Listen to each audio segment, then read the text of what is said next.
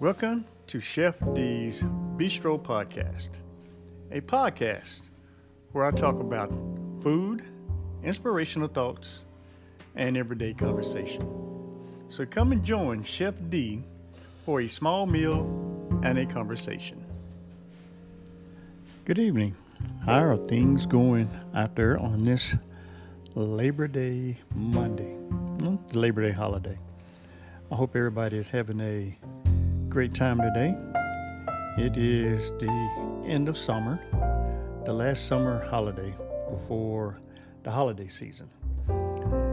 As I was talking to some of the guys at the church on yesterday, this is like the last grilling and barbecue holiday of the, and I wouldn't say of the year, but of the summer, because right now we're going into a nice little stretch before the holiday season comes around of Thanksgiving and Christmas.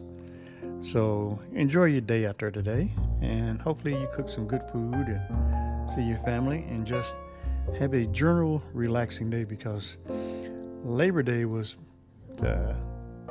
designed, I wouldn't say designed, but it was made for the laborers back in the 1800s of the back when there were big unions in America and workers worked 10, 12 hours a day for very low wages.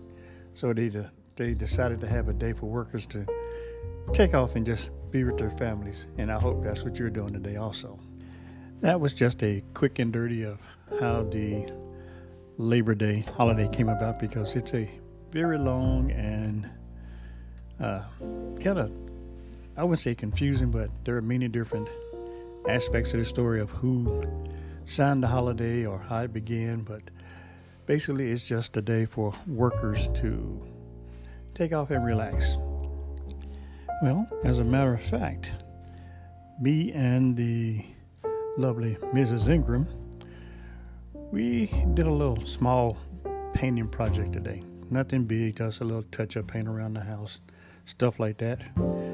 And I did not fire up Chef D's backyard kitchen today. No smoked meats, no grill, no charcoal, just a little small project. Just relax and listen to a little music. And we actually had baked chicken and pinto beans. I know that's kind of a strange combination to put together, but that's what we had. Actually, it was leftovers from Sunday, baked chicken and pinto beans. And that's pretty much what we had. Just kind of snacked around the house, nothing major. Just, doing a little project here and there. And now, this time of evening, we're just sitting around, relaxing. And that's what you're supposed to do on a day like this. Here's a question for some of you cooks out there. How do you cook your pinto beans? I know a lot of people say they put them they soak them overnight and then they cook them the next day. I have a little different method. I usually cook my beans on the stove, and it doesn't take 5-6 hours. I don't know how long it takes you to cook your beans, but my beans come out. I use a cast iron Dutch oven to cook my beans in. And like I said, I can cook a pound of beans in 1 hour. Not 1 hour, I'm sorry, 4 hours. And it doesn't take all day like it does in the slow cooker. And I kind of perfected that method several years ago. And I don't soak them. And I just clean them, throw them in the pot. And then 3/4 of the way through, then I season my beans. I don't season them from right off. Now I'll throw some vegetables in there, the onions and stuffed onions and garlic powder and stuff like that. But the salt and the other seasonings come in later, toward the end of the cooking process, that I've learned, over years of doing different cooking methods. I found out that seasoning at the end for pinto beans, or any kind of beans that I cook, black-eyed peas, or sometimes I like the northern beans to cook. I season at the end of the cook, not at the beginning. But that's just a method that I found.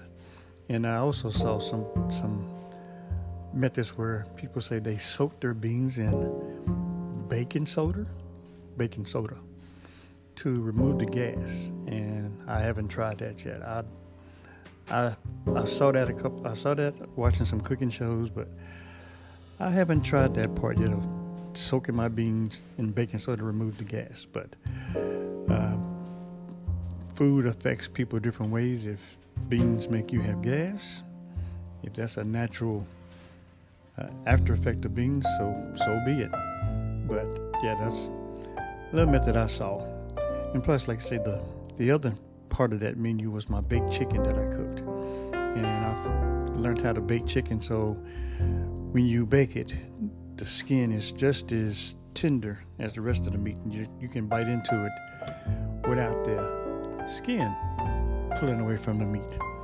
So there's a little cooking conversation there on different things I do when I'm cooking those two particular items. So what do y'all do when you cook different things like that? I know everybody has their mama's recipes, or your grandmother, or even your own techniques of how you cook different things. But that's just one of the things that I just wanted to throw out there to the community. So I hope you have enjoyed your Labor Day holiday this Monday, and pray you have a good week coming up, and y'all be safe, y'all be careful. And as I always say, y'all can find my podcast on Spotify, Google Cast, Apple Podcast, and there are some others. I need to get the names of the other podcast stations you can find me on. But everybody have a good week, and I'll talk to you guys soon.